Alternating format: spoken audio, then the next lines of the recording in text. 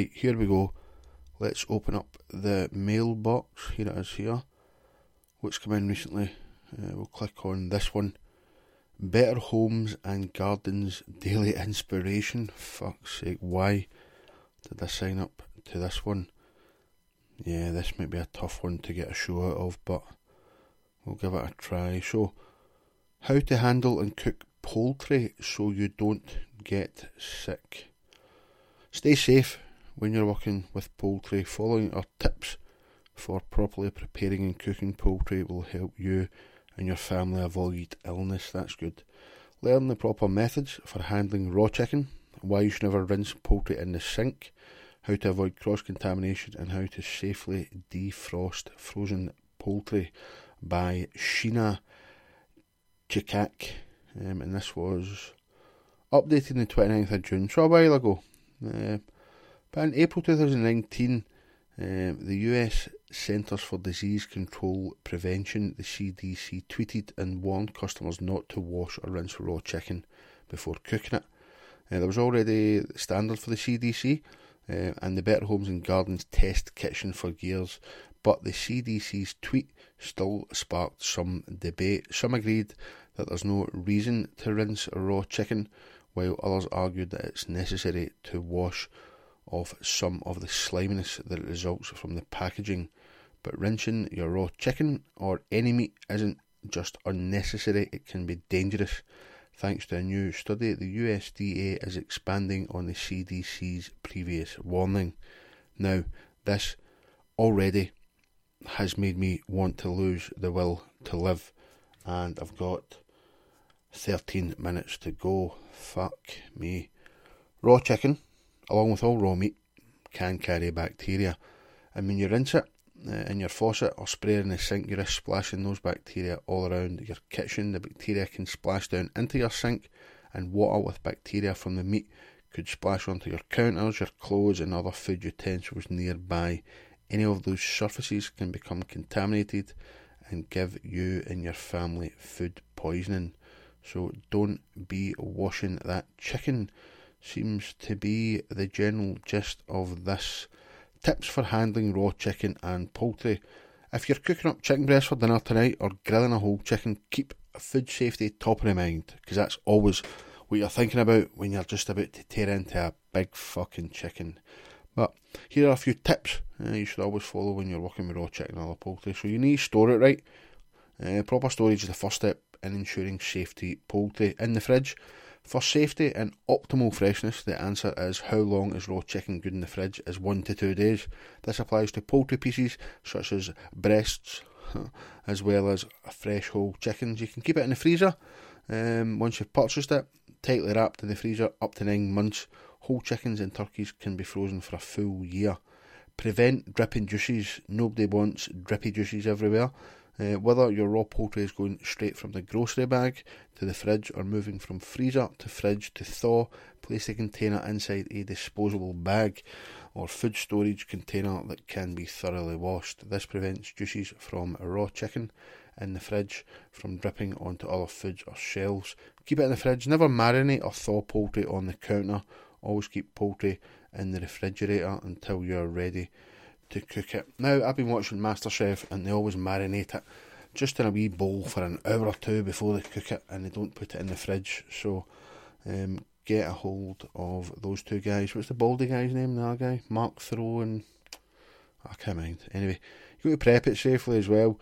When you're ready to start cooking with your safely stored poultry, keep those food handling tips in mind. Keep it clean. Always wash your hands. Yep.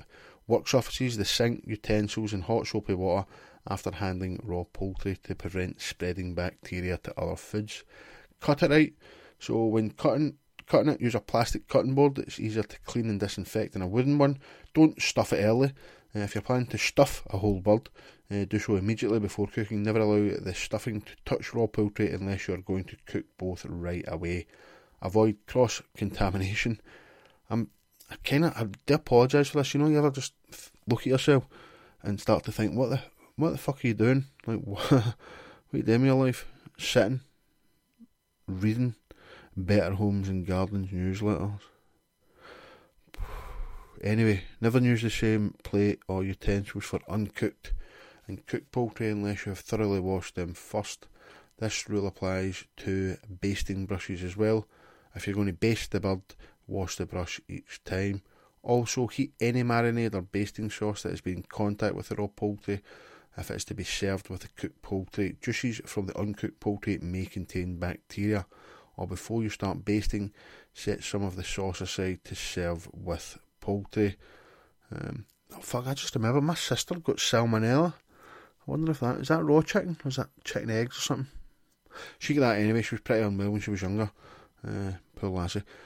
Don't let it stand at room temperature longer than 2 hours. The bacteria will multiply rapidly, especially in warm weather.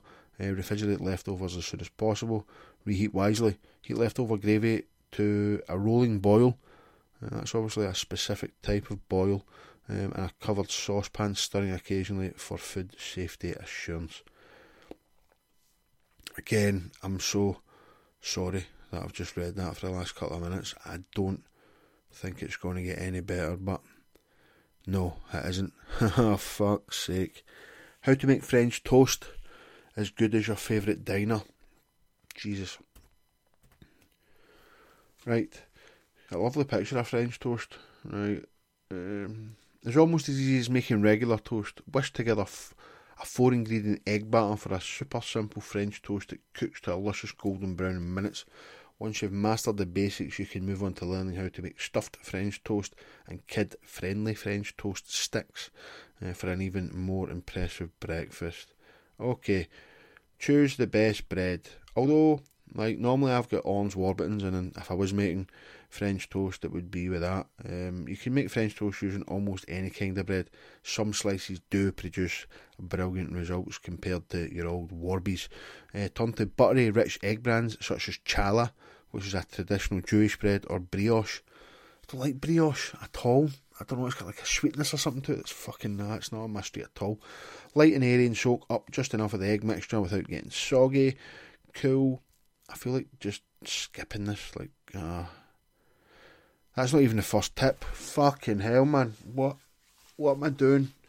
Dip the bread in the egg mixture. Yeah. Makes sense, so it does. Fucking hell. Prep a skillet or griddle. In a 10-inch skillet or griddle, melt 1 tablespoon of butter over medium heat using tongs. Add the 4 coated bread slices to hot melted butter. If you're using a smaller skillet, work in smaller batches, just 2 slices at a time to avoid overcrowding that pan. Cook until golden brown. So 2 to 3 minutes that'll take. Flip the slices over and cook 2 to 3 minutes on the other side. So about 6 minutes to make some pretty tasty French toast. Oh no, there's a picture there, and some fucking maniac has put banana on their French toast. Serve the French toast. Serve it warm. Maple syrup, probably the most classic French toast topper, but you can get creative with fruit flavour syrup or sauce. Slice strawberries or blueberries or any other chopped fruit. I'm from Glasgow, man. French toast come with bacon and fucking sausages and all that. Never mind fucking strawberries and blueberries. Get that to fuck. Some seedless raspberry or cherry jam. That sounds pish. Tasty variations. Prepare as above, except substitute sliced cinnamon bread or banana bread. No, that sounds barking. Crispy coated French toast. Prepare as above, except for after dipping bread into the egg mixture, coat both sides with shredded coconut. What is wrong with these people? Coconut is the worst. You know my thoughts on coconut fucking water, but actual shredded coconut. Orange spice French toast. Prepare as above, except stir 2 teaspoons of orange liqueur. Get a little bit of booze in your toast. Half a teaspoon of ground cinnamon. Cinnamon's disgusting. I don't know if I like Better Homes and Gardens anymore, but I'm fucking here as we speak. How to make stuffed French toast? No, I don't think I've got the skills to do that. Back to... am I going to do this one? How much time have I got left? Can I chuck it early? No, that would be far too short. So, sorry guys, I presume nobody's listening to this anymore, which is totally fair enough. 14 ice cream float recipes to keep you cool this summer. Better Homes and Gardens have been in contact with Martha Stewart, by the sounds of it, about nice chilly drinks. Okay, sparkling rosé blueberry floats. That does look quite nice, actually. It will supposedly impress your guests. Why are you always serving these things to guests? Does nobody just make a drink for themselves while also cooling them down? Refreshing blueberry granata and creamy coconut. Oh, what? Oh, fuck this. I'm just taking a wee break now. The rosy version of the ice cream float is for adults only. Stick some rosy wine in there. Green tea float. That looks fucking disgusting. Chilled green tea and matcha ice cream add up to a doubly green, doubly delicious ice cream float. Add lots of ginger ale to get some bubbles in there. Fruity floats, seems pretty simple. Yeah, sort of strawberries and shit like that. A champagne float, again, one for the adults. Add a little bit of sweetness. It is a far cry, supposedly, from root beer. My pal used to think that root beer stuff, I don't get it. It tastes like the stuff now we get. What's the? I forgot the word dentist there. I was going to say the teeth guy. The dentist, it tastes like that stuff that you would wash your mouth with. But maybe that's just me. Black Cow. Yeah, lots of chocolate syrup in that one. That one looks pretty good. Ginger beer shandy floats. Don't mind. Don't like ginger beer either. Don't mind a wee shandy every now and again. Although at the local bowling club they look at you like you're a bit of a wrong one if you ask for a shandy. Hot chocolate stout float, again, chocolatey stuff in there, looks lovely. Ginger and mint lime floats. These all look nice, but again, I'm not a massive fan of ginger or mint. Like that's going to sound weird. I mean, like, I don't mind mints, don't mind chewing gum, but I don't particularly like mint flavoured things. And when I say things, I mean like chocolate or ice cream or anything like that. I'm not a particular fan of that. Sparkling grapefruit sorbet. Nope. Vanilla chocolate float. Yeah, now you're talking. That looks absolutely banging. Caramel apple. Maybe. Fizzy mint chocolate. Yep. Root and vodka float. Now that is the best one so far. So this grown up float is a twist on the classic vanilla milkshake. Just combine vanilla ice cream with root beer flavoured vodka and club soda. I'll just put a little bit of Grey Goose in there. It offers the same flavours as a root beer float. Nobody's interested in that. But the float idea is more mature and made for a party! Exclamation mark. Grape raspberry float. Yeah. So that's this is the worst one ever. I've almost lost the will to go and I've got 2 minutes left, so I need to try and fill this space with something because there's absolutely no danger I'm needing 15 ice pops or these silicone ice pop moulds will make it easier. Let me see, what have we got? A meat thermometer, view now, let's see how much that is. A clip-on strainer. That's a not bad idea because like I do make quite a lot of pasta, so pour it into the strainer, but this wee thing like clips onto the pan and then you just sort of scoop the pan up. But normally I'd want to rinse the starch off a pasta, so I'm not really sure. I wouldn't be spending 15 quid on one anyway, that's for sure. That's how much it is on Amazon.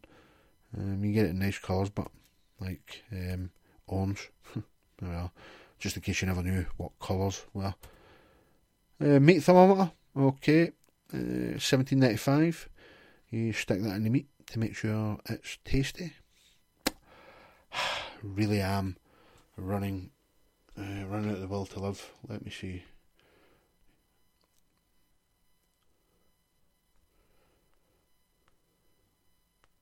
I've literally went on YouTube here to look at something to see if I can put something on for 2 seconds. Arm protection for what's this? Oh, it's a fucking advert. Turn that off. That company doesn't need free advertising. There's no filming and photos over here. Why not? There's a bylaw. What bylaw is that? There's a bylaw. I always break the Go on, law. what's your question, my friend? What's your question? Alright, I'm going to own number 9 at some point. Market, yeah. Jason ourselves Good with deal. We're going to own number 9. Yeah. Palace Gardens. That's your favourite, Are you yeah? going to... My favourite? No, it's my focus point. It's your focus Are you going to protect that as well, yeah, lads? Yeah? Well. You can look after that against burglars? Maybe, yeah. Or unlawful entry by the feds? By the Jakes? Of course we will. Yeah? Yeah, so that video was called Armed Protection for London's Most Expensive Street. That's the stage we've got to. There's the alarm. It's time to go. Speak to you soon. Or not. I might just fucking chuck this. Bye.